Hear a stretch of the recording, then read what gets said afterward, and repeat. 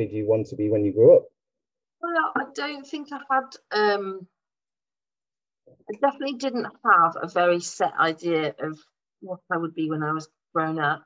I think the closest I ever had at one point of thinking when I'm older I'm going to be was this is going to age me quickly, was that I thought I might be Sue Barker, the tennis player. Right, yeah. For about 10 minutes. So I practiced relentlessly with tennis ball on a string or elastic, in fact, in the middle of my street when I was growing up. And I think as much as anything, it was being able to wear a good pair of white socks up to your knees. That was partly, what was going on in my head there. Not because she was going out with Cliff Richard, I hasten to add. Although that probably proved to be that she really wasn't going out with Cliff Richard. But anyway, so those are the sort of closest I've had to an aspiration to be anything or anybody. Mm-hmm. But if I look back now, I think if the question is what were the roots of what you're doing now in your childhood, then I think as an only child, I had to really make my own entertainment. So I grew up on a council estate in the 70s. Mum was working really hard, single parent. So and TV had about 3 channels and it was black and white. So really, and more context was that I used to listen to the radio on a Sunday and it used to drive me mad. It was so boring. So a lot of what I have ended up doing in a work way, oddly, came from this desire to sort of create entertainment, go out and connect in my community. Wouldn't have perfectly used those words, mind you. Get out the house. And in the immortal words of a TV show that I think maybe again dates me, the Why Don't You generation, watch this program obviously for half an hour and then go and do something less boring instead. So so that is effectively, I think, the theme tune to my life really, which is nothing's going to happen unless you make it. You can create your own fun, alone or together. And the world's there for your taking, really. Leeds. What is happening? Welcome to episode 17 of Working Hours, a show about a place called Leeds, a time called now, and an activity called work. My name is Simon, and you're listening to my guest Emma Behrman. This is my first Zoom interview, which I recorded on the 17th of May 2021. Emma is the founder of Playful Anywhere.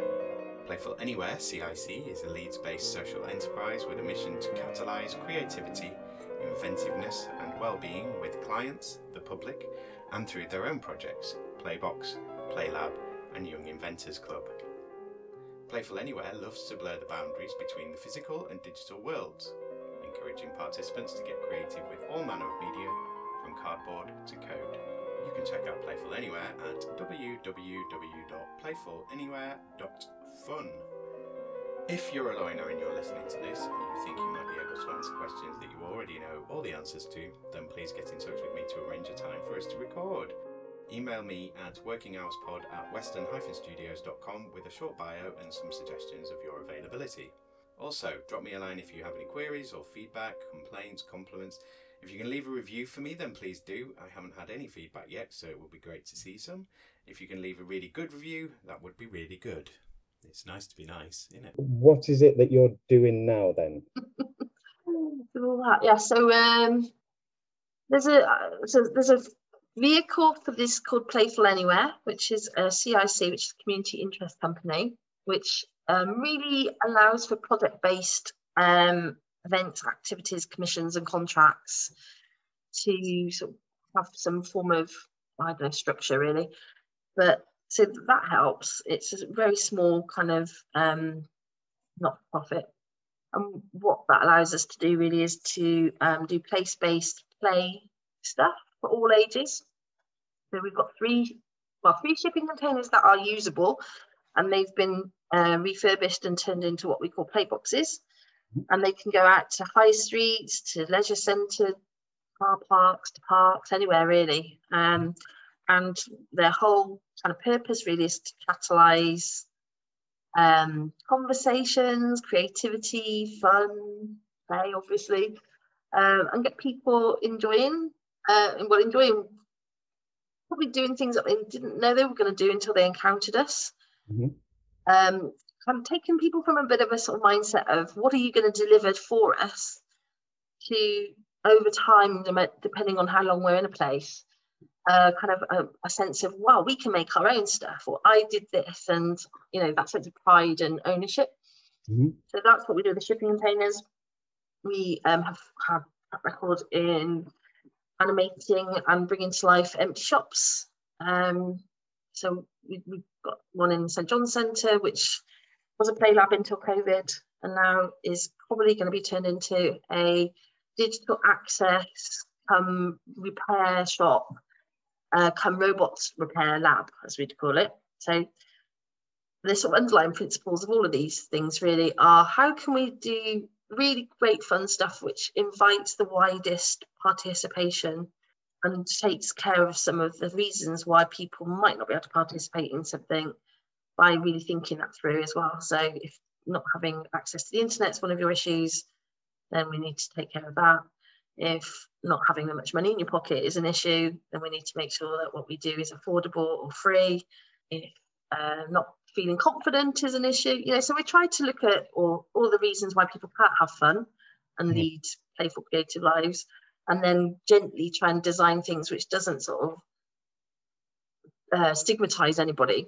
Does that make sense? Yeah, so sort of like creating access, opening up space for people to explore their own selves, ultimately through play and through the opportunity to play, and to create that space to say play, rather than produce or work, or just have fun and find out how to do that. Because like with anything, it's sort of practice, isn't it? The more you practice at something, the better you get. Yeah, and I think play is one of those really weird words that sort of the more you say it, the less it means as well. So it's like, it's also quite alienating as a word to people. It's like, play? Ugh, that's for kids, isn't it? Or I don't feel playful, I feel too stressed to play. Or when you say play, I mean this, what do you mean? So it's like, in one way it's great, because actually if you can get into conversation, you understand that many people will have very diverse perspectives about what play might mean to them. But equally, if you overuse the word, people just tune out and think, what are you talking about? So this isn't for me. So I suppose when you're thinking of the essence of what this is about, it's about people finding the thing that brings them to life. What makes you feel good, what gives you in psychological or biological ways, it's about a flow state, losing track of time, being like a kid, the thing when the hours melt away because you're so immersed in doing something you love doing, that you do something for its own end, not because there's a payment or reward or a pat on the back at the end of it. That is therapeutically good for you to do as a human being, to find those things that make you feel connected to yourself. Okay. So that is what we would call the intrinsic thing of play, is just that it makes you feel great, right? Yeah.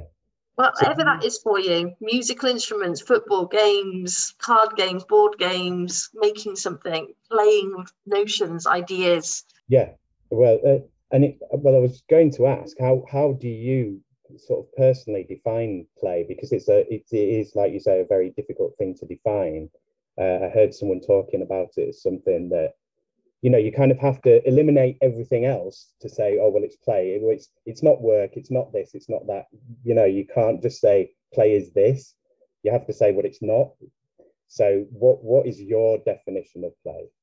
I mean, I think in some ways I've maybe not answered it fully in what I've just said, but my own personal interpretation of play is playing with boundaries. How much can I get away with? What are the rules? What's really fun for me is to sort of see how far I can go with something. If I prod away at this, and again, this is what you'll find, people, they find their limits, don't they? By seeing, if I ask for that or I push at that, how far will I go? Now, if you can do that playfully, you're more likely not to get a smack around the chops, or something that words of that effect. So whether that so to my mind, that's a societal purpose I've got, which is there are rules out there in the world that don't make sense to me. Someone else has made these rules up. How do we find out? So it's really like it's about power in many ways. Do I have the power to put my shipping container down wherever I want to? Do I have to ask permission for that? So even the sort of playful thought experiment of it is rewarding to me as a human being, to test my own sense of what I can and can't do. And does that make sense? It does make sense. So how did you come to this sort of way of thinking, this way of being? So can you talk us through sort of developing the CIC and sort of the first few things that you did? God, why did it come about? So on a personal level, I was running a website with a guy called Phil Kirby called The Culture Vulture. It's like a multi-author blog site. And I was running the Twitter account for that. And I had very small children, probably about the age of 2 and under. Right. And I would be sort of like I was, as you know from my Twitter, I'm very open and our stream of consciousness will come out. And I remember talking about coming into town with the kids. And, just saying, does anybody else have this experience? So it did definitely come from what it's like to have children perspective at that stage. Yeah. And people would sort of talk about their experiences of public transport, of lack of green space near them, of antisocial things, lots of reasons why they didn't feel the world was affording a playful experience for them or their children. So as I was asking these questions, more and more people were saying, well, this is my experience and this is my experience. So I realised quite quickly that I wasn't alone. That my experience as a mum trying to get on a bus with two kids was writ large, not just in Leeds, everywhere really. And you just start to realise how poorly designed the world is for people who who've got other caring commitments or aren't as able-bodied, can't, all sorts of things started to open my eyes up to the fact that we don't design for difference. Yeah. And so even things like my daughter was being potty trained. She won't thank me for sharing this, but going into town with a child who needs to go there and then to toilet, your brain starts to go, oh my God, I'm mentally mapping this space very differently to how I was before children. Yeah. And so then I'd have that conversation on Twitter and people would be saying, well, it's not just for children that is an issue actually. And it's something we don't talk about. But, if you've got, I'm going to use this expression, if you've got irritable, because this is what did happen in a conversation, irritable bowel syndrome, for example, then you may need to go when you need to go, right? And so the same thing that a toddler is communicating, which is no time, need now. So you're like, okay, so how can we playfully navigate some of this stuff, which makes a sort of physical experience of going anywhere or being somewhere a more playful one, or has more affordance for playful experiences, let's say. So play is not going to happen if you're poor, if you're stressed, it's just not built into the way we design things or experiences to create lovely spaces for people who we don't consider at the design process. So, but if you just start kind of, how would you put it? The way you want to go about creating the change you want to see really is to be it, isn't it? Yeah. I think. So instead of just kind of being cross at the world, how do we playfully have conversations which invite many different voices into them to make the change happen that they want to see too? And that's really where Playful Anywhere, or it's Playful Leeds, was born at that point, really. So it wasn't just a child-friendly sort of lens. So yes, if we design for children, we should be designing for all ages, and we're not doing that currently. And the other sort of flip side to this was actually, as my children were growing up, they would see the affordance for play anywhere in a city centre. Aside from running into traffic, they would find the ledges that they wanted to climb onto, the sort of railings. They were almost like heat-seeking missiles, really, of what was playful from their perspective. And it was fun to observe them, kind of do things that I didn't do as an adult. You know, that running freely, climbing, exploring physically. You know, actually, it's we think that play is like a swing, slides and roundabouts. And you know, if you're open to it and you've kind of done a little mini risk assessment in your head of, can they run into traffic? Will they, you know, but trying not to sort of constrain them too much as well. So seeing what happens if you see this with skateboarders, you see it with parkour, you know, you see it with that physical enjoyment of public space.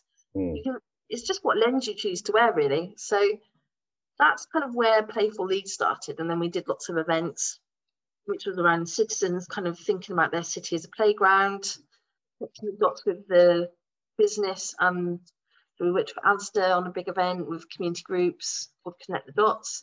We took over empty shops. We had events in museums. We just started to do lots and lots of things which brought people together to explore their own sense of what they would like to do more of, to where they lived or in the city centre.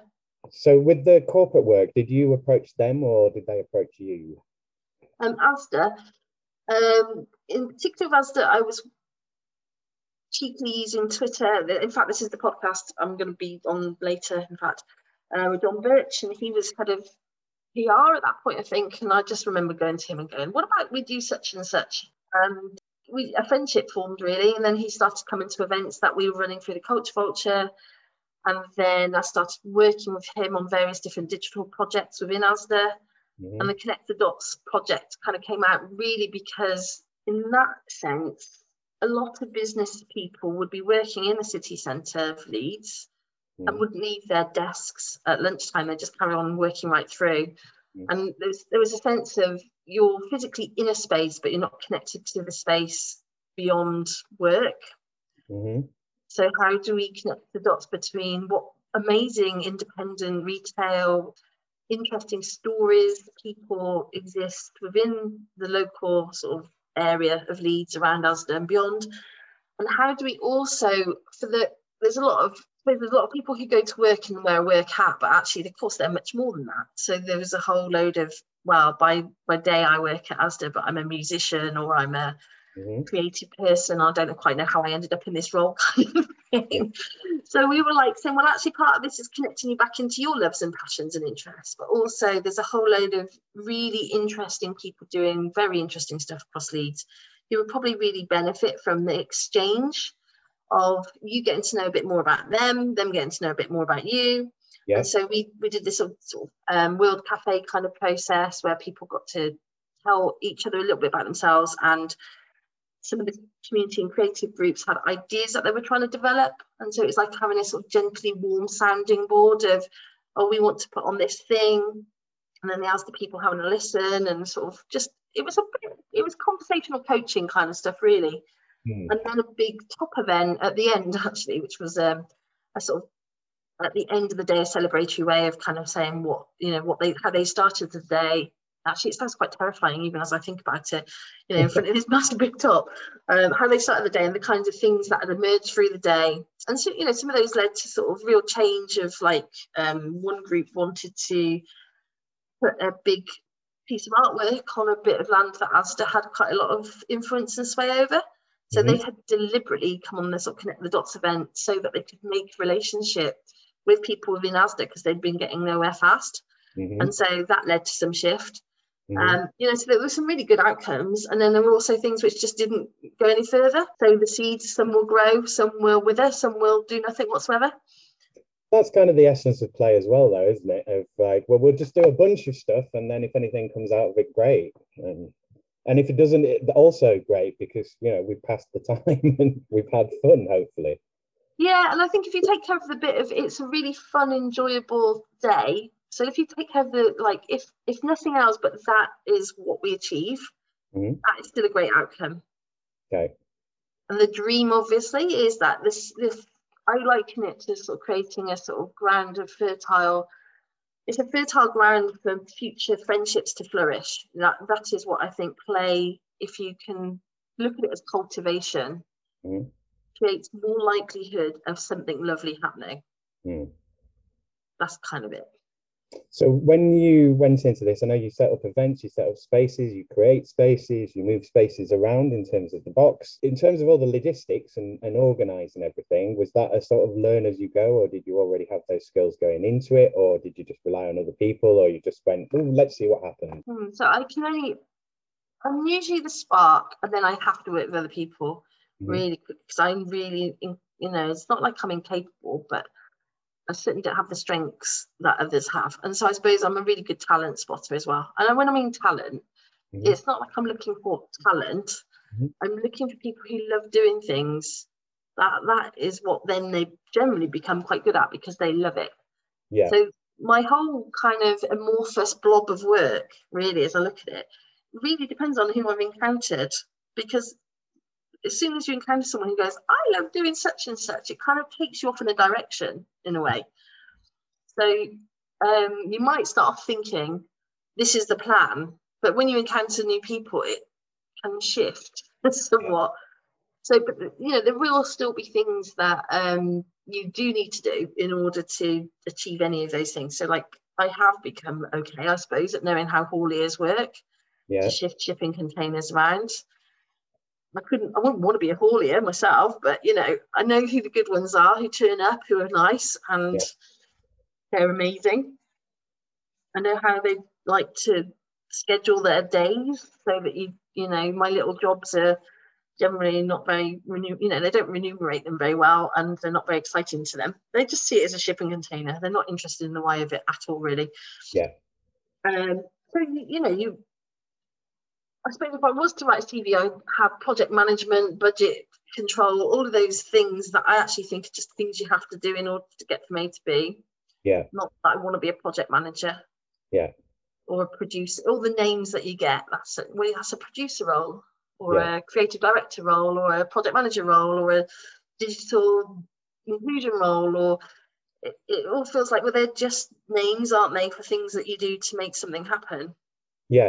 And I think with a lot of them, they're becoming, less relevant in a lot of ways, because people are doing, they're starting to cross boundaries so much more that, that you're so many things, you're, if you did your job titles, like, events and producer and like head of the company and in charge of ideas, and it's just too long. So it can't encapsulate everything that you do. But I'm not brilliant at any of those things either. So the kind of generalist nature of it all is that I know that, like podcasts, for example, I know that I can output, something from Zoom. It'll be raw and polished. I can present it in that way. Of course, I know that I have neither the inclination or desire to become really polished at podcasting. But I like to meet people who do want to do that, so that I have like the ability when next I was talking to a friend who's a coach, who was like saying that she wants to do some podcasting and had a very particular thing that she wanted to do in her podcast.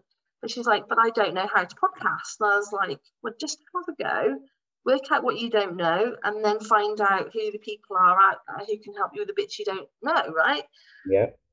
And to my mind, it's like the podcast world, people go, we don't need enough podcasts. I'm like, that's not really the point to my mind.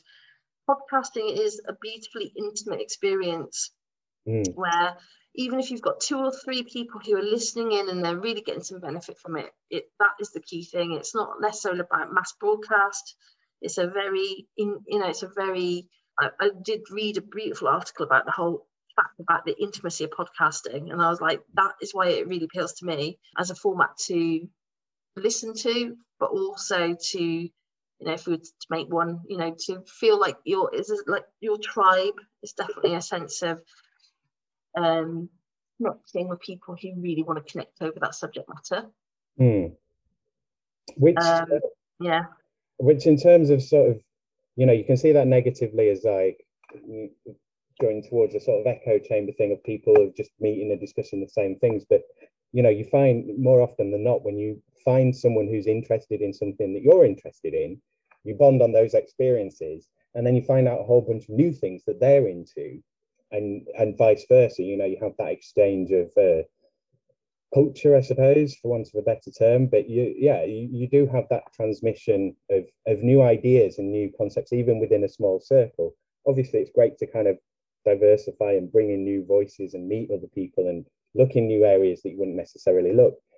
But that's not closed off from starting at a point of meeting with commonality and familiarity and things that you both like. So it gives you license, doesn't it? I think that sort of thing of like, going back to why I started the Culture Vulture and other websites before that, was the license to go and explore and discover. So people weren't ever bothered by how many readers we had, or it really wasn't the question anybody would care about, actually. It was like the fact that I went and said, you look really interesting. Tell me more about what you're up to. And I think people just don't feel seen very much. Like, we're billions of people on this planet, and actually someone, not everybody walks around thinking they're interesting, but most people are interesting. So being curious in itself is a very lovely thing for people to experience. And I really, really enjoy that, kind of meeting people and being curious about them. And people going, gosh, nobody's asked me that question before. So that's why I like going on other people's podcasts, because it's therapeutic as well for me. Yeah. I can see how it affects other people when you're interested in them. Yeah. And then you become really good at connecting, like, oh, I know a person who loves doing this, and I know a person who's really good at that. And that's what it's all about, really, isn't it? Yeah, exactly. I mean, part of the reason that I'm doing this is because I came back to Leeds in 2015. I'd been away for a long time, lived in Amsterdam, lived in London for a while. I did some traveling, and came back here. I was just doing temp jobs, and it was like, this is boring. And other people that I knew that were still here, like for my old mates that I'd stayed in touch with, they all knew loads of people. And I was like, why do they know all these people and I don't know anybody?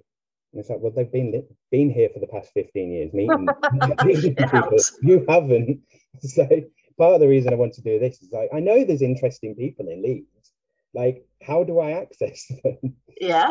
The other thing you said as well about, people being seen and going up to them and kind of being curious about them. I'd like to hear your experience of that journey. Obviously, I'm kind of starting out with sort of, at the moment, my process is being like broad invites. I'm realizing that you have to be specific and you have to kind of narrow things down to people of like, are you this particular thing? And then you might get a response. But then there's still people who are that thing that you're looking for. They're just thinking, it's not me, I wouldn't be interested. And you must have encountered people like that. How do you kind of coax people out? How do you bring that out of people? How do you make them feel comfortable? Well, it's a good question, actually, because I suppose I've got multiple ways in doing it. So like on Twitter, which is my favourite place to hang out, I suppose. Well, I have equivalents in the physical world, but on the digital world, Twitter is my favourite place. There were questions. I love questions. So crafting a question is my absolute favourite thing. And I think if you can get a good question, people can respond to it or not as they see fit. So it's not like you must respond. But if you've crafted a good question, it might actually sit with somebody, not just for that day, but maybe it'll keep coming back, because as the question, it might have value. And I believe in a sort of form of questioning which is called appreciative inquiry. Yeah. So actually allowing people to kind of reframe almost through the questions that you're using. So I could use a load of negative questions, but I just don't want to do that, because I don't want to put people's heads in a place of despair and sadness. So if I'm going to ask a question, it might be something evocative or emotional or something, pleasant or connecting, which allows people to disclose or reveal a bit of something that allows someone else to go, oh, that's interesting. So the best analogy really is like imagining you're a pub landlord or a pub landlady or something, which is your job is to create a convivial space. And the way that you welcome people, make eye contact, talk to them, allow for you to still run a decent pub because you've still got all the other things to do. But your job really is to, create that space for the person who wants to drink alone at the bar. And we can use other analogies, because obviously drinking culture is not the only way we can organise our, metaphors, analogies and what have you. But my nan was a landlady, so I saw this in, an action, a village pub, where you could nurse half a shandy for hours and nobody would bother you, or you could be playing crib or darts or playing in some kind of group, or, so the dynamics of creating space is always in my mind of like, what are the questions that will enable us to have a convivial time together? Not just me being in the centre of it as the person behind the bar doing all the pump, I've still got the kitchen to work and the toilet's got blocked and the barrels need changing and the dog's barking and there's somebody at the off license and there's that person who's 10 come in for the 6 gold label bottles for their alcoholic pair. That is what you're doing, really. You're thinking like a village. Yeah. So I think if you know what you're wanting to achieve somewhat, your questions will shape themselves in a way. Okay. You know why my purpose is, and it's not a judgment for me as to your purpose. If you've roughly got an idea of what you're seeking to achieve, then your questions will kind of elicit certain things. I would agree with that. I want to so you mentioned design a couple of times and talking about how things aren't really designed for anyone apart from it's like the ergonomics thing. The thing I heard was about heating in buildings. Like heating in buildings is generally designed for some 40-year-old white man in the 60s, and it's like, this is why nobody's temperature is right. You work in offices, the person next to you is always, or someone's always unhappy with the temperature in an office. And it's a similar thing with the spaces of the design for a kind of an imaginary person that doesn't really exist. So do you have a design background yourself, or is this something that you came to realize of like how important design was? Given that you are in a business of designing spaces for play, what's your relationship to design? It's funny because I suppose it's only recently I've even used the word design. I was unconscious, I suppose, that I was actually designing anything. But the more I look at it, of course I am, really, because there's an intent behind what I'm trying to achieve or what have you. So, of course you are designing. I just wasn't explicit. So I do have an arts background, but again, I did the Art Foundation course. And at that point, for those who haven't experienced an Art Foundation course, it's the best year of education. It's just amazing. You get to have a go at loads and loads of different things, different materials. Again, it's playing. It's a year of play, really, because the pressure is not, maybe you want to go off to art college or whatever. But to all intents and purposes, you're given a whole load of stuff. Some people can show you how to use that stuff, and you don't have to specialise. And so I suppose that is what I'm trying to design as an experience through life for me and others, is this kind of less outcome-oriented culture of have a go, try things, don't worry if it doesn't work out, find out what you love doing. And actually, even through that process, we realise you are not an artist. Yeah. And I was like, wow, the people who really want to make their career out of this, they've got something in them I don't. Right, yeah.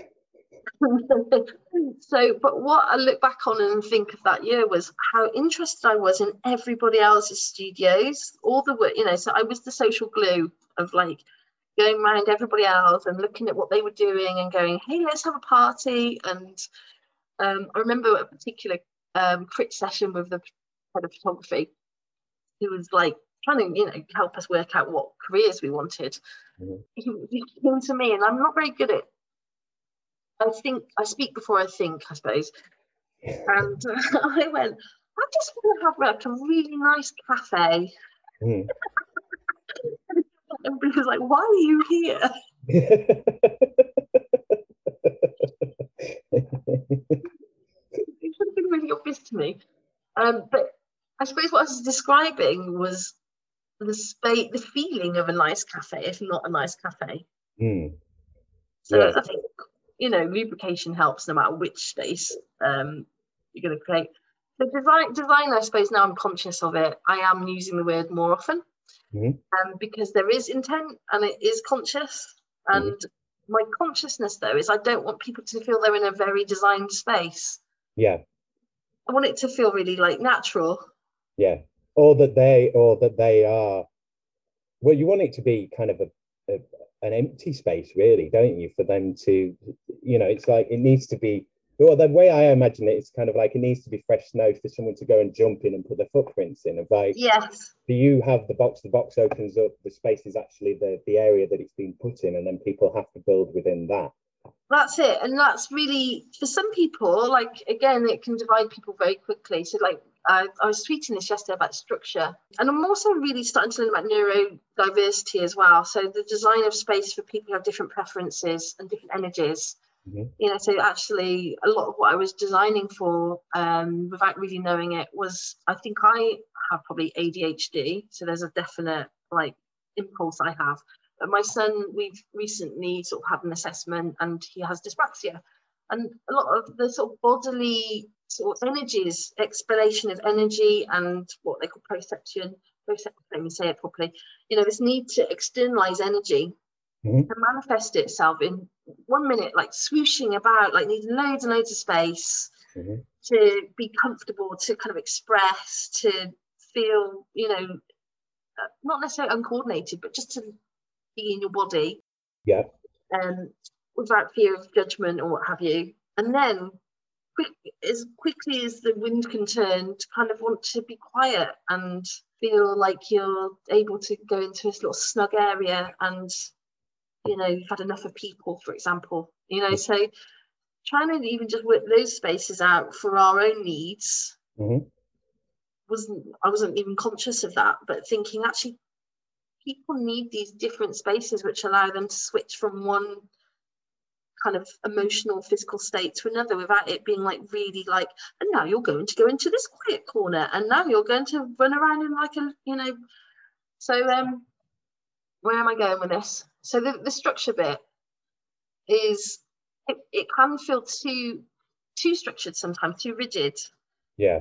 We're not like that, are we? You know, like, oh, I've got to go and stand in that box now. So being able to go, we need fluidity within our structures, which allow for changes in feelings and temperatures and mood, etc. Is one thing. And then the other is, quite often we're very conditioned to having an itinerary or a plan. So I would definitely notice this with, I want to make a huge generalization here, but mums would come into a space and their children would just barrel forward and do whatever they fancied doing. And, you know, we laid out a smorgasbord of materials or cardboard or slime, you know, different things they could go and dive into. And they would find the thing they wanted to do. And if it didn't exist, they'd come and tell you. Okay. And then mums would just sit back and their shoulders would sort of like, oh, take a weight off, have a cup of coffee, talk to someone, diddle about on their phone. We didn't ever really care. We don't care. And that was it. You know, 2 hours later, the kids, you know, just a sense of like unfolding, really, unfurling.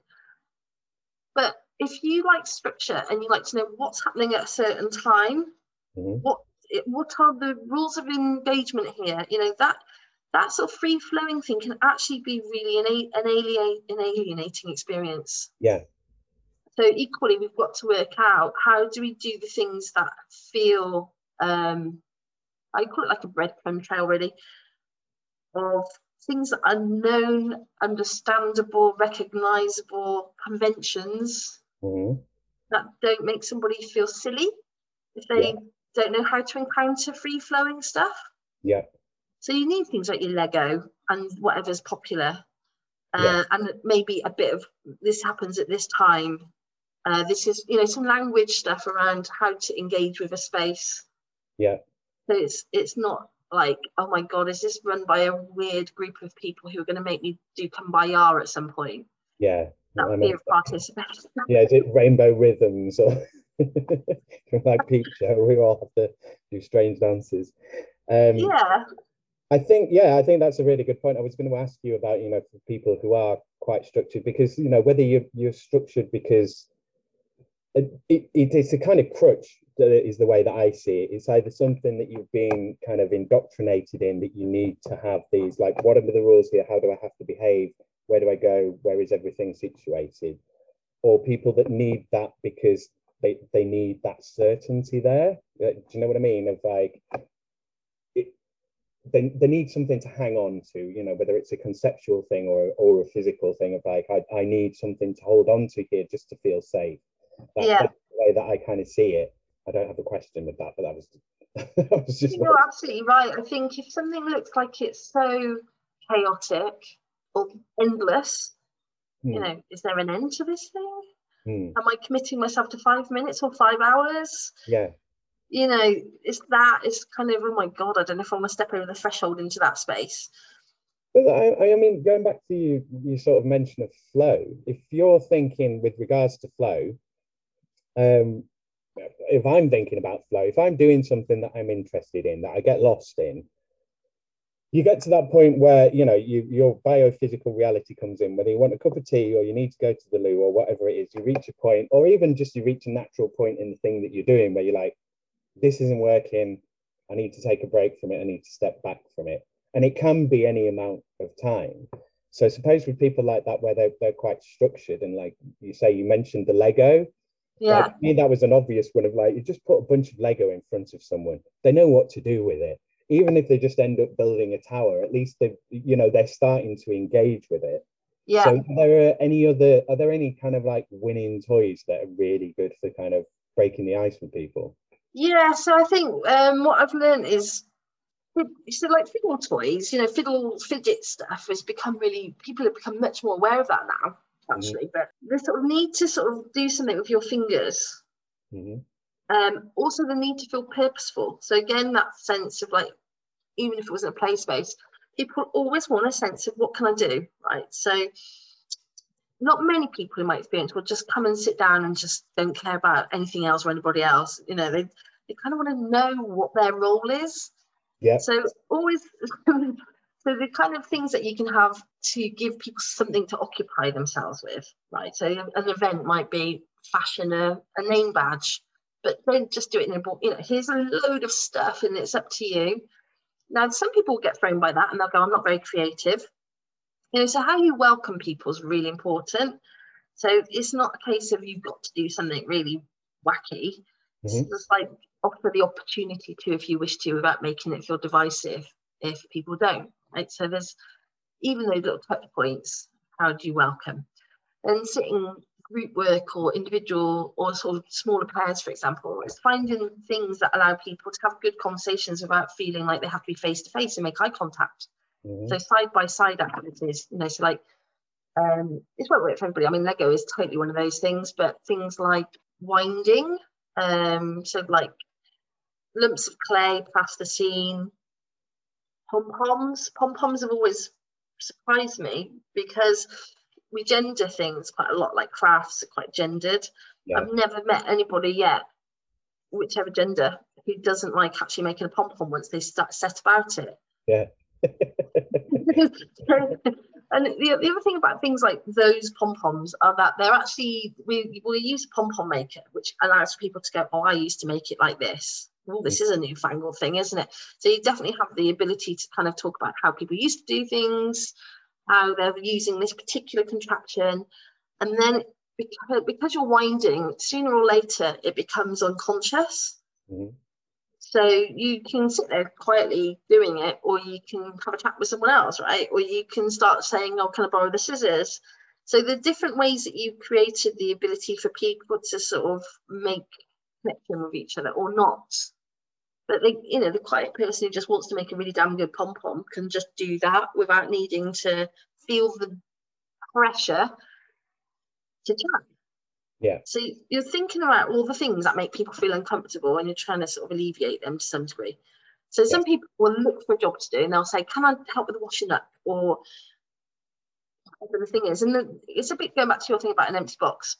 You've got enough in it so that people can step into it and think there's a role for me if I want one. Mm-hmm. So if you were really perfectionist, you would have got the washing up done. You'd have, it's got to be a slight bit of like, I call it designed incompetence. Like I'm really shit at barbecues, but that's kind of never become good at them because I know other people like that role more than I want it. Yeah. So we did a whole session of barbecue evenings in a park for 6 months. And, it was known I would burn the sausages. Good, because I don't want to be the person behind the barbecue.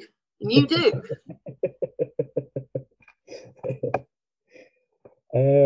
So Well, there's a couple of other questions that I want to go into. I'll go through the sort of more standard kind of formally stuff. So let's talk about the last year. So with lockdown, what plans did you have before lockdown, the first one, started? And how did it change as you went into lockdown and through lockdown and then coming out the other side? How's it changed your business? How's it changed your thinking? And how was the whole experience, I suppose? Oh, that's a big one, isn't it? Yeah, it is now after a full year of this.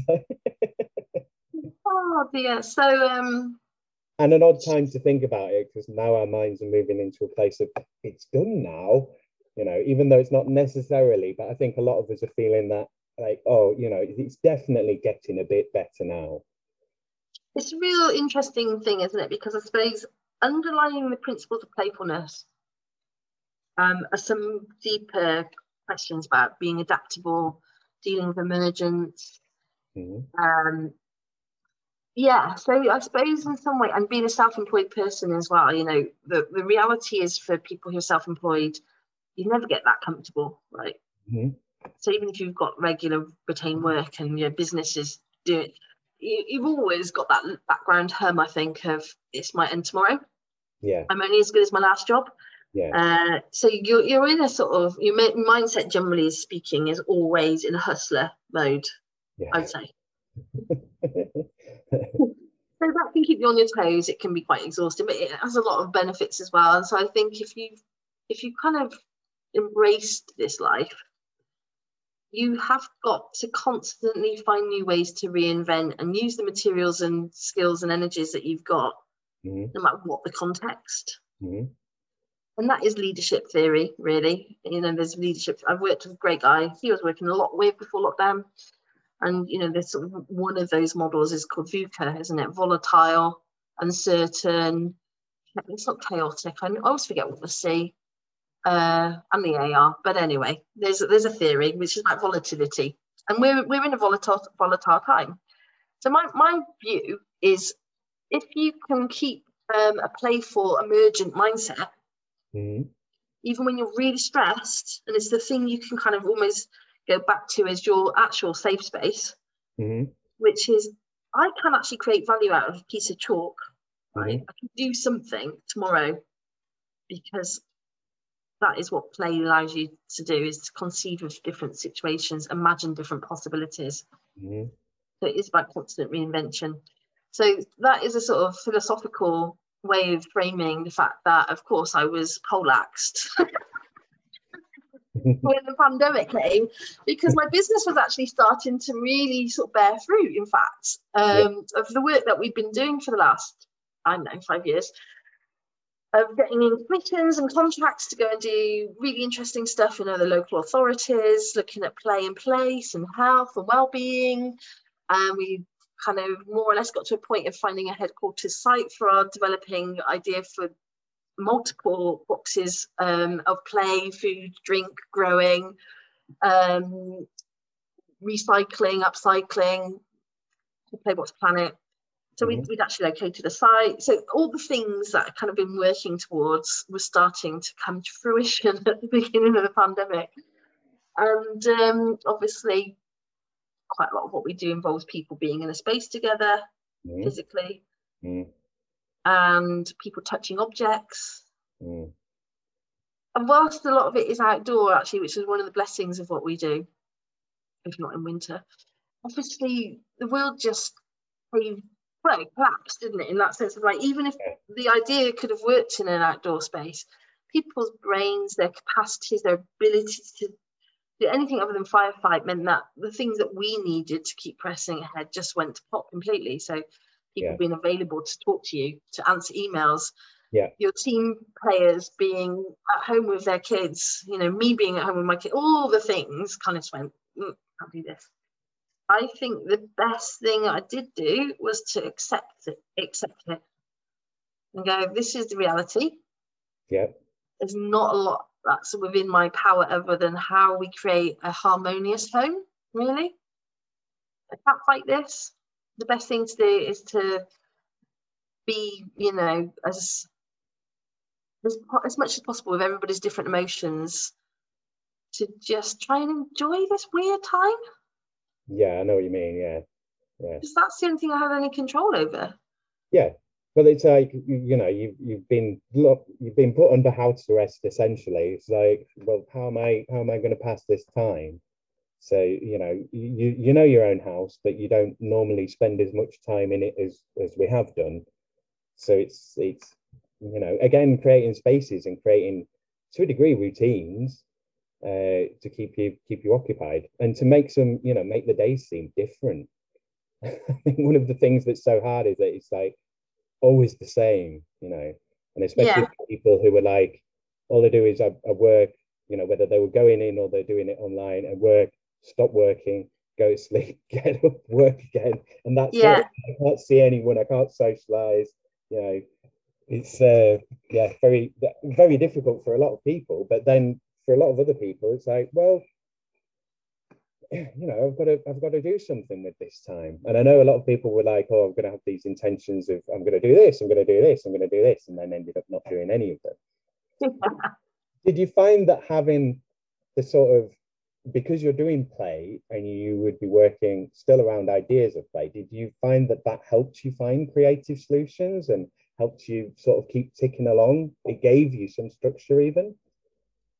Yeah, so in terms of the family, though, it's hilarious because obviously they're bored of all the things I find interesting. They live with me all the time, don't they? So even trying to sort of turn schooling into like magic school, which was one of my early attempts to sort of look at the curriculum and go, let's turn this into like wizard class or whatever. Honestly, it was just, I was like, let's decorate unicorns and dot them around the neighborhood. All my ideas were just like, nah, not interested. So I quickly tired of the attempts to be a good teacher. That was a bit like, so then I fully embraced this whole thing called unlearning, which was pretty much like all learning's a bit too rigid. So we all kind of got in the first phase of lockdown. We really quite enjoyed being very, just doing whatever we wanted to. Basically, my daughter's just come back like a drowned rat. So bless her. So I think it was letting go, like you say, of the ambitions you might have to do something. But I did get involved in digital access stuff. So one of the projects we were doing before lockdown was a thing called YouTube Makers Club with kids from across the city. And a lot of my other work I've done will have sort of digital inclusion and access elements to it. And we recognised very quickly, or let's just say I've known for a while, that obviously digital equipment and connectivity is not spread equally across any city, not just Leeds. So we sort of recognised at the beginning of lockdown, actually, there were going to be a lot of people expected to do online learning. And libraries were having to shut, and the ability to actually know who needed what was hard because we couldn't communicate other than digital. So we knew there were gaps out there, but we just didn't know who needed what. So a small group of us got set up a thing called Digital Access West Yorkshire, which was all volunteer-led. So there was Jack from the Hyde Park Book Club, Gail from Creative Carverley, Claire Garside, who does a lot of educational tech stuff, and tech volunteers. Oh, Ben McKenna, who runs Solidaritech, who does amazing stuff with refugees and asylum seekers. So we literally just went, look, what can we do? Because we know there's a need, but we don't know what the extent of that need is. So we set up Digital Access West Yorkshire, and then we had 3 really brilliant technicians volunteer their time. They were on furlough or weren't working. So that sort of became this sort of thing I actually invested quite a lot of time and energy into in the end. Whereas my sort of other work just sort of petered out a bit, really. But it felt like there was a sense, and mini play boxes as well. So they were like working with LS14 Trust, who have a shipping container called Playbox 3, which is part of a network approach we want to sort of develop further. They were like very close to the communities that they sit within and serve. And they were like, we know that people can't, aside from food, drink, medicines, etc., which they were delivering, they'd sort of switch from being a community development space to one of those first responder type operations. It's once people got past that need, then their real need was they were going up the walls of boredom, right? So the creative arts stuff that we would normally do, Naomi and Howard from NS14 Trust and Fall Into Place, like we need to get these things out to families who can't leave the home and to isolating people. And so we worked on a project called Mini Playbox, which was a smaller version of the shipping container. And then Seagulls Paint in Kirkstall got involved in that as well. Mm-hmm. And so this whole kind of like, they were all very hot on the distribution delivery. I did a lot of the digital elements of it. Coordination, really. There were a couple of projects that sort of emerged because they met a need. And they were still about play, creativity and connectivity, but in a digital time when not everybody would have that, be able to do it equally. Yeah. Yeah, so those sort of felt like I was contributing in a time when otherwise I felt like I don't know really quite how to get my own business back on track, really. I think people did want to, if they could, you saw the sort of mutual aid groups that sprung up, lots of really neighbourly kind of activity, community activity. People do want to feel that they're useful or that they're helpful. So, helpful, useful, needed, required. Yeah. And sometimes it's like with digital access stuff, sometimes the problem feels so vast, but actually if you bring it back down to its simplest form, it's what one thing can we do today? So we had this motto, which we still do, which is called act fast, act local. So get one machine from somebody who doesn't need it, wiped and cleaned and restored to someone who does need it. So it wasn't like let's tackle a mountain of gazillions, because that's probably how many needed to be done. But let's just put in a process which enables flow, actually, between. And so the whole circular economy stuff, which has always been interesting to all of us, is that really, which is there is stuff which is unevenly distributed. Some people have stuff sitting on their shelves doing nothing. Some businesses do. But the bit of like making it safe to pass on to somebody was the bit they couldn't do. Yeah. And again, with the people who needed things, we went at the grassroots, but we worked with a group of, or we do, I keep saying it in the past tense, we are still continuing to do this. We work with a group of referrers who do work with the people, whether it's refugees and asylum seekers or children or women who've fled domestic violence. There's a massive range of people that we don't get to see the end recipients of the devices, but the referrers will be working with them directly and will be identifying who needs what. Yeah. And our job really is just to get, as my friend Claire, who's on the team, put it, we ship tin. We're not trying to do all the other things like the skills bit or the Wi-Fi bit. Yeah. We're going to get machines from one place to another. Yeah. So it kept it quite simple, really. Yeah, that's a good approach. Simple's best. There's less fail points with simple. I think it's dangerous in a time when you feel overwhelmed to try and eat the whole elephant. Yeah. It's like we can't do that. It's too big. Yeah. What can we do? Yeah. I keep saying to my little nephew who's 4, how do you eat an elephant? One mouthful at a time. Yeah, and that's it really. And I think that's the way we've got to go about things, is to do one small thing. Did you ever consider, a couple of silly questions now, because we are talking about play. So first silly question is, did you ever consider having everyone in like basically hazmat suits for the play, and so that they were COVID safe? Well, yes, if I was a benevolent dictator. Yeah. I don't think the crew fancy it as much as I might fancy seeing it happen. Yeah. But I kind of like Zorb as well. The Zorb balls. I was like, that would be awesome, wouldn't it? Now, the thing that stops us doing anything like that is budget, ultimately. So if someone listening to your podcast says, you know what, we'd really like to support you to do even more crazy daft stuff. Yeah. Then do let me know, because ultimately, like I said, we create we hustle. We're constantly sort of trying to build a business with not huge amounts of money coming in. So we could spend more money, I think, on business development and commercializing some of what we do in order to bring in more money to have hazmat suits and Zorballs and Yeah. more daftness. But it's kind of like you need more seriousness to get more silly. Yeah, basically. Someone who's good at commercial stuff, because honestly, I mean, I'm really good at asking, but I don't always know how much to ask for, or the value proposition, and who really would want this. So if I know those things, I'm quite happy to go and bang on anyone's door. But I do genuinely believe that in certain contexts, play has no value at all, so nobody wants to pay for it, which is why we don't have it in statutory. It's not a statutory right in English law to uphold the UN Convention for Children's Right to Play, which is terrible. Well, I would say that England is dedicated to stopping play. Like the general trend of any government in this country is generally, oh, you're having fun, are you? Well, we'll have to put a stop to that. Yeah. That's the impression I've always had here. You're right, and I think it's because we're seeing. So I'll go back to the sort of Protestant work ethic, Calvinist mindset that we have grown up in, really, in a monarchistic country, right?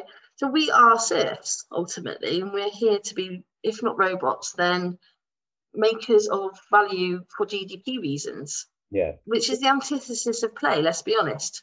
Yeah. Because what would happen if we all woke up from this torpor that we're in and actually recognise that we had rights, we had critical thinking abilities, we could enjoy our lives beyond 9 to 5? I'm a heretic radical here, right? It's like, yes, work is great. It's great. It's great for the soul to do things that you love doing and that you feel you're adding value to the world. But actually, we're more than economic units. Are you familiar with David Graeber? Yes, sadly, he passed away, didn't he? Yeah, last year. Yeah, that was devastating for me. What was it? What was the thing that I was going to say? Oh, yeah, so he was talking about this obsession with production. And he's like, you make a cup once, you wash it 1,000 times. And he's like, why is the obsession always on production? Even bringing up like something like the Biden plan of like, there's a big infrastructure spend, which is Trump's supposed plan as well. But why do these things always have to be infrastructure and infrastructure spends and production spends? Why is none of the consideration about maintenance, about and even stuff like care? Care at the end of the day is to a degree a level of maintenance, and I suppose it's more than that, but there's an element of maintenance in it. Yeah, so again, I'm just agreeing with you. It's not really a question. No, but I think it's great, because I think the premise of talking about work is interesting, because quite often we'll talk about performative things that we do in order to pay the bills, right? Which work can quite often look like. Yeah. So this conversation could be quite a different conversation, couldn't it? Be like, what tasks do you perform? What status do you want in life? What are the symbols of your achievement in life? We're conditioned into that sort of way of looking at people's value and worth through a work lens. Yeah. More so than we are like, what makes you feel happy? We don't. Even the questions that we ask each other have a very work-oriented stance to them. Yeah. Without questioning, what is this work that we talk of, and why are we doing it, and what would we be doing if we were on a universal basic income, for example? Yeah. If we had a long-term experiment to actually really truly understand who we would be if we weren't anxious and had scarcity mindsets. And actually, would people still do the things that need doing if they didn't have to? We're never going to find that out, because we're never going to play with this notion that there's a different way of designing and organising our lives. Although I say never, that's a bit of a moral, that's sort of like a imaginative failure. Yeah. Well, is it an imaginative failure, or is it just your sense of, is it pragmatic realism of just like, I can only bang my head against this wall for so long, it's never going to come down, but I'll keep doing it. I mean, there's an experiment about to happen in Wales, I believe, which is quite close to home. I do despair a little bit though that they're given some of these experiments given like about 2 years, and that the way they're presented in the media are things like, whilst productivity didn't increase, people were presenting less at the doctors for medication, as if that was like it's like, well, imagine that over 10 years then. Yeah. GDP went down by 1%, but the happiness index has gone through the roof. But that doesn't matter. So, we're not doing that anymore. So we'd rather deal with medicalising. I mean, so much of my work with Mike Chitty will have put words in my mouth, if I'm honest. And you deal with the bit which is the farmer, let's give you treatment, let's chop off your legs and limbs, rather, because that's a visible thing that people can account for, right? Rather than creating the conditions when none of those things needed to happen in the first place, because we can't count it if it didn't happen. So it's firefighting my mentality. We put money at the critical care end rather than what if we create the conditions that people didn't need to, be on antidepressants or, decide that life wasn't worth living, or feel that they're in competition for resources because they seem finite, or feel valued by their ability to be this or that. We just do not organise ourselves in those ways. I don't think you expected this as your podcast, did you?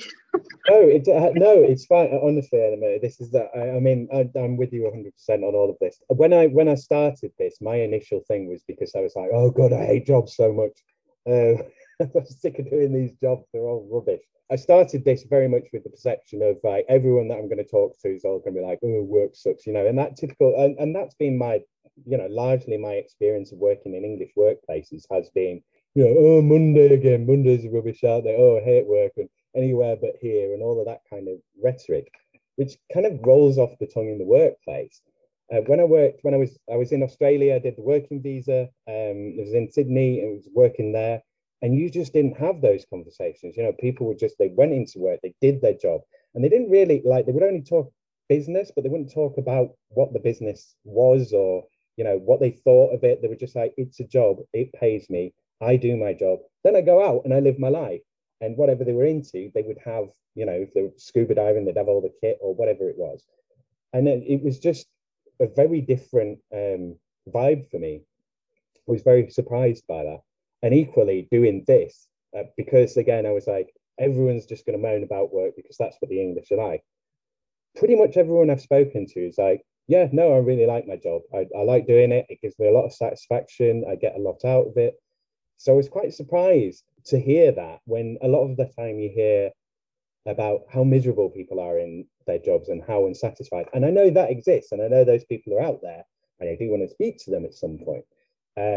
But that's not the experience that I've had in terms of who I'm actually speaking to. So it's very interesting to me. And as well, the amount of people who are doing things along the lines that you're doing, where we're trying to create new things and trying all the stuff that politics isn't doing, politics fails to do, that economics fails to do.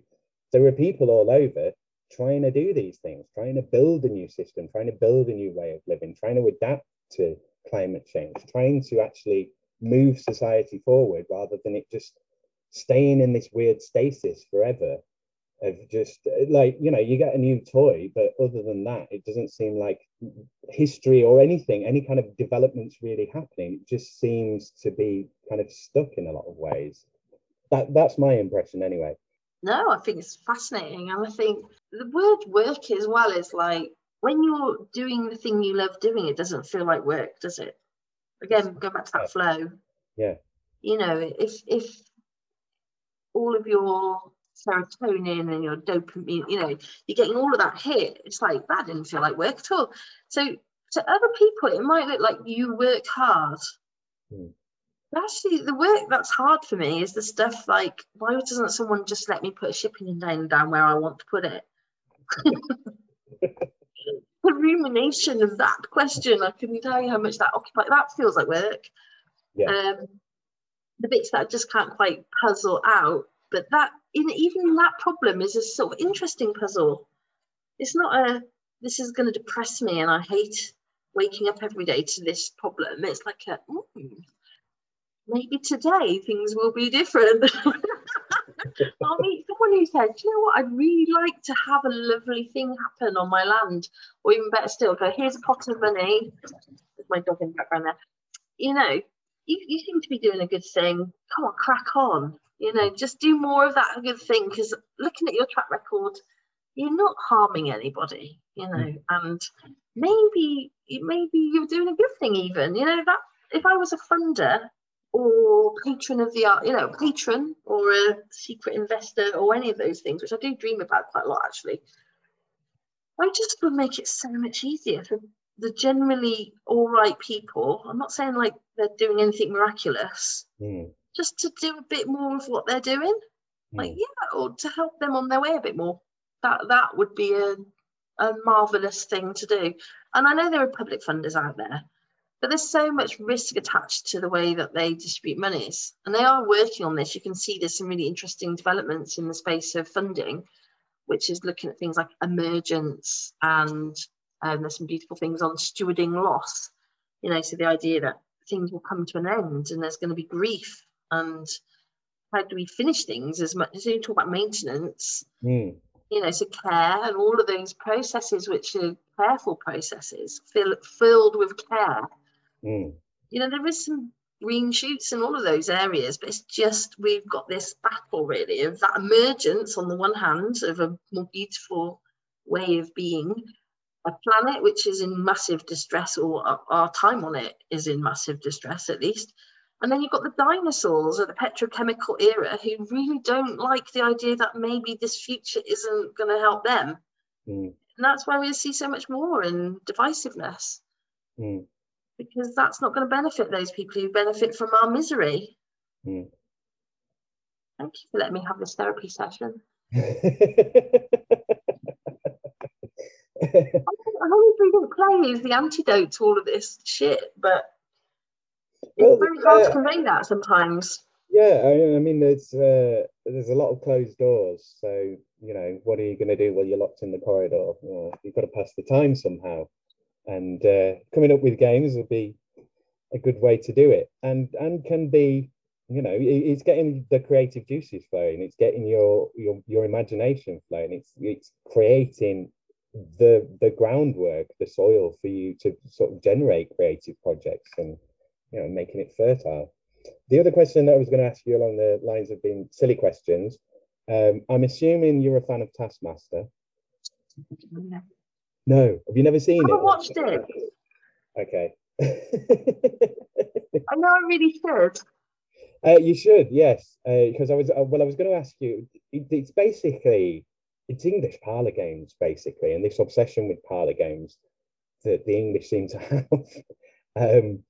So I was going to ask you questions along those lines of like, do you see any of this play of being in the tradition of kind of parlor games of you know, just getting people to do silly things and seeing how they tackle it? Not enough, actually. And I think there are gaps. There are really big gaps in our preferences. So like my preference hasn't had like a tradition of parlor games, but we do work with people like, I don't know if you've come across Anne from Cards or Die. No, not yet. Oh, she's amazing. So she'd be great for your podcast. So she's both a sort of amazing, she does things called Story Club with us. So she's really good with all ages, but she does board game evenings and game design. So where I know I've got gaps, I'll go, look, I need to work with people who they love this stuff. That is the way that they see play, you know. So but having said that, we've got this new format called Radio Fun Time, which is what I used to call my cassette recording radio show when I was 9, I think. It's about 9. Radio Fun Time, it's called. So we've brought that back up for a digital age, and so we do the Zoom recording on Sundays between 11 and 12, and it's like it's Zoomed output to YouTube, and then potentially one day a podcast. But it's a kind of little motley collective of people who so we've got Claire, who's out and about, and so she's kind of live in a particular location, and she's up to any challenge except for being naked or running. Okay, so it's not quite parlor games, but it definitely is the kind of, I feel like the puppet master. I'm sat at home and I'll say, Claire, will you? And so, would you? And then so do other people come up with challenges for Claire, and she's game for anything really. So she's gone up to dog walkers and asked if they'll roll down a hill with her, for example. And yesterday's show, another person on the show is a poet, and she's like, oh, I think you just walked past my friend's house, the one with the red door. And I was like, Claire, go and knock on the door and run away. or hide. So we had this, what do we call it? I used to call it cherry knocking back in Gloucestershire, and nobody else in our Zoom room called it that. They called it knock, knock, run, and knock ginger or something. Knock and run, knock, knock, ginger. Did you used to do that? I don't think we had a name for it. I'm sure as a kid I've rung people's doorbells and run away. It's a standard, isn't it, really? It doesn't seem to happen as much anymore. No, actually it doesn't. And so this was the fun. So the things that Claire sort of seems to be up for, which I absolutely love, is anything really. And she did run yesterday, so that was like she broke one of her own rules really. But is this thing of going so she went roller skating, even though she doesn't feel very confident roller skating. And then there was this chat, which seems to be an emerging theme, which is the middle aisle at Aldi or Lidl. So out of this came a, would you roller skate down the middle aisle of Aldi? And so then she's like, well, I might do. And then I might buy a kayak, because they always sell weird things like kayaks and other things in the middle aisle. So it went from this idea of actually going roller skating down the middle aisle of Aldi to actually just going kayaking, which was another thing that she's not done. So the first step of that was then to go over to Beeston, I think it was, to pick up a kayak, which was pumped. She went there and pumped it up and then sat in a kayak in the middle of a back street in Beeston. And then a future episode, someone who actually makes wooden canoes and kayaks has said that she'll take her out on the canal with a real one. So you can kind of get the way that this is emerging, can't you? Or sort of like we have these daft ideas in the middle of this Zoom thing, which leads to something else, which leads to something else, which leads to something else. But the middle aisle of Aldi, I think, might become a sort of motif almost. Because then yesterday she rummaged around, it's completely different, and found a sock dryer. And we were like, what on earth is a sock dryer? And so, anyway. And then the other part of this radio show, like?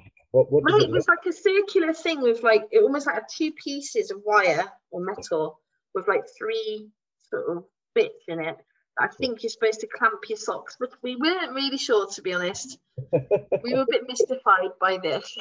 But the middle aisle of Aldi or Lidl is quite a playful thing, I think, in itself, because there's such random stuff in there. You never know what you're going to find, do you? Yeah. And one day, wouldn't it be amazing if they gave us a little bit of sponsorship even to do more middle aisle stuff? So I don't know if this has answered your question, but maybe that thing of challenging ourselves and others to do things they haven't intended to. So we'll just do a quick bit on the future. So you've obviously got, you've got some idea of how the future is being envisioned for us. You seem to have some idea of how you want the future to be envisioned for yourself. How do you see things going forward? I mean, like from a work perspective, in terms of the business, what would you like to happen? What do you think is possible? All of that kind of stuff, really. Like, do you think that this could be built out into like a large chain around the country or around the world of people, and it's like a paid for thing and you're creating spaces for people to play in? Or do you think this is, you're starting a revolution, or what's the way you want to think about this? Yeah. So the money side of things is an interesting question. So, like, money allows you to have freedom and flexibility. Yeah. So, aside from sort of bringing in a decent income, and I mean decent enough to not worry about things in a way, not extravagant amounts of money, I think the dream is to create more surplus so that we can reinvest into other people's ideas. So the more we can be a bit more, the more commercially focused we can be in some of the elements we do, the better I think we'll be at Robin Hood stuff. I'll give you an example. We're turning one of the shipping containers into something that could produce donuts and other baked goods. Partly because we start with what we know people like. Okay, so we're not trying to convince people to try a new thing yet. We're going, you like donuts. People will buy donuts. Donuts are good. Have a donut. Colourful, they're fun, but that isn't the. only thing we want to do. We don't want to create like a donut emporium through shipping containers, but we know that is one crucial part of our jigsaw puzzle, is to go, we need to actually, not that we need to, we want to create fun ways in which people can enjoy baked goods, yep, as well as learn to make them, and also have a pop-up space in which to try out their own, so curate that space as well for other people to be able to book it and do their own thing. So enterprise as well. So some of those parts of our jigsaw puzzle are going a little bit of longevity in a space where we can grow and build our own concept, but it creates space for other people's ideas to come to fruition. So whether it's I just want to try something this weekend, or actually I want to incubate an idea longer term, I want to test the market for something. So done playfully and creatively, obviously, resourcefully, collaborative stuff as a model, really. So if we can, the sort of terminology we're using is if we can take wastelands and turn them into playgrounds. So places which most people would sort of look and think that's a bit of scrubland or doesn't currently live up to its physical potential. It could be shopping centres. I mean, we are obviously talking about shipping containers a lot, but equally, there's a lot of what's called void space. Yeah. You know, empty shops, plots of land. Yeah. You can, if you start putting those glasses on, you will see it everywhere. It's just, there's always reasons why it is as well. And actually, by even saying, can we do something in that space? What you do, even just by asking that question, is make someone else value that space differently. Yeah. So it's kind of like, oh, you want to do something in this? Well, it's going to disrupt this, and this by doing that. You know, so you get into really interesting conversations about status quo quite often. Managed decline, as I like to call it. Not always very well managed. So that model, I think, is one that we'd like to be able to operationalize a bit better and run it consistently and well, giving me the freedom to then try something new whilst that's running well, and to create space for other people to try something new. So I really do like setting new things up and catalyzing stuff, whereas there are, luckily for me, other people who do like to do more consistent, regular, structured, day-to-day stuff. So the dream for me would be, I've created a vehicle which allows me to constantly be gently disrupting the status quo, bringing in enough money to be able to support other people to do more of what they love, and not feeling precious really about the blueprint of it all. So I don't really want to, I don't know if the business model would allow this, but I don't want to be like the McDonald's of play. I just want to go, there's a networked approach to this, and the more that we share and open source our knowledge in different places, let's not be afraid that we have to have ownership of all of this, because actually you're constantly creating new things. But actually it's scary to keep constantly creating new things when you've got to write yourself out the picture for it to succeed. Does that make sense? Yeah, it does. So when you're doing stuff now, do you take donations or do you charge people? How are you operating it? Do you normally get funding for it and then go from there, or? Yeah, so we've mostly operated as sort of either a funded or some ticket sort of sales. Like if we can get the balance right between it being, so what we don't want to do is just work with one type of demographic. So sometimes people have more than enough cash in their hand to be able to pay for things, and others won't. So we need to create that environment where you're not thinking, oh no, I'm the person getting the freebie here. So that does require sort of a funded model or an explicit model which other people pay more, knowing that it supports other people to have a go. So that's an interesting, challenging one.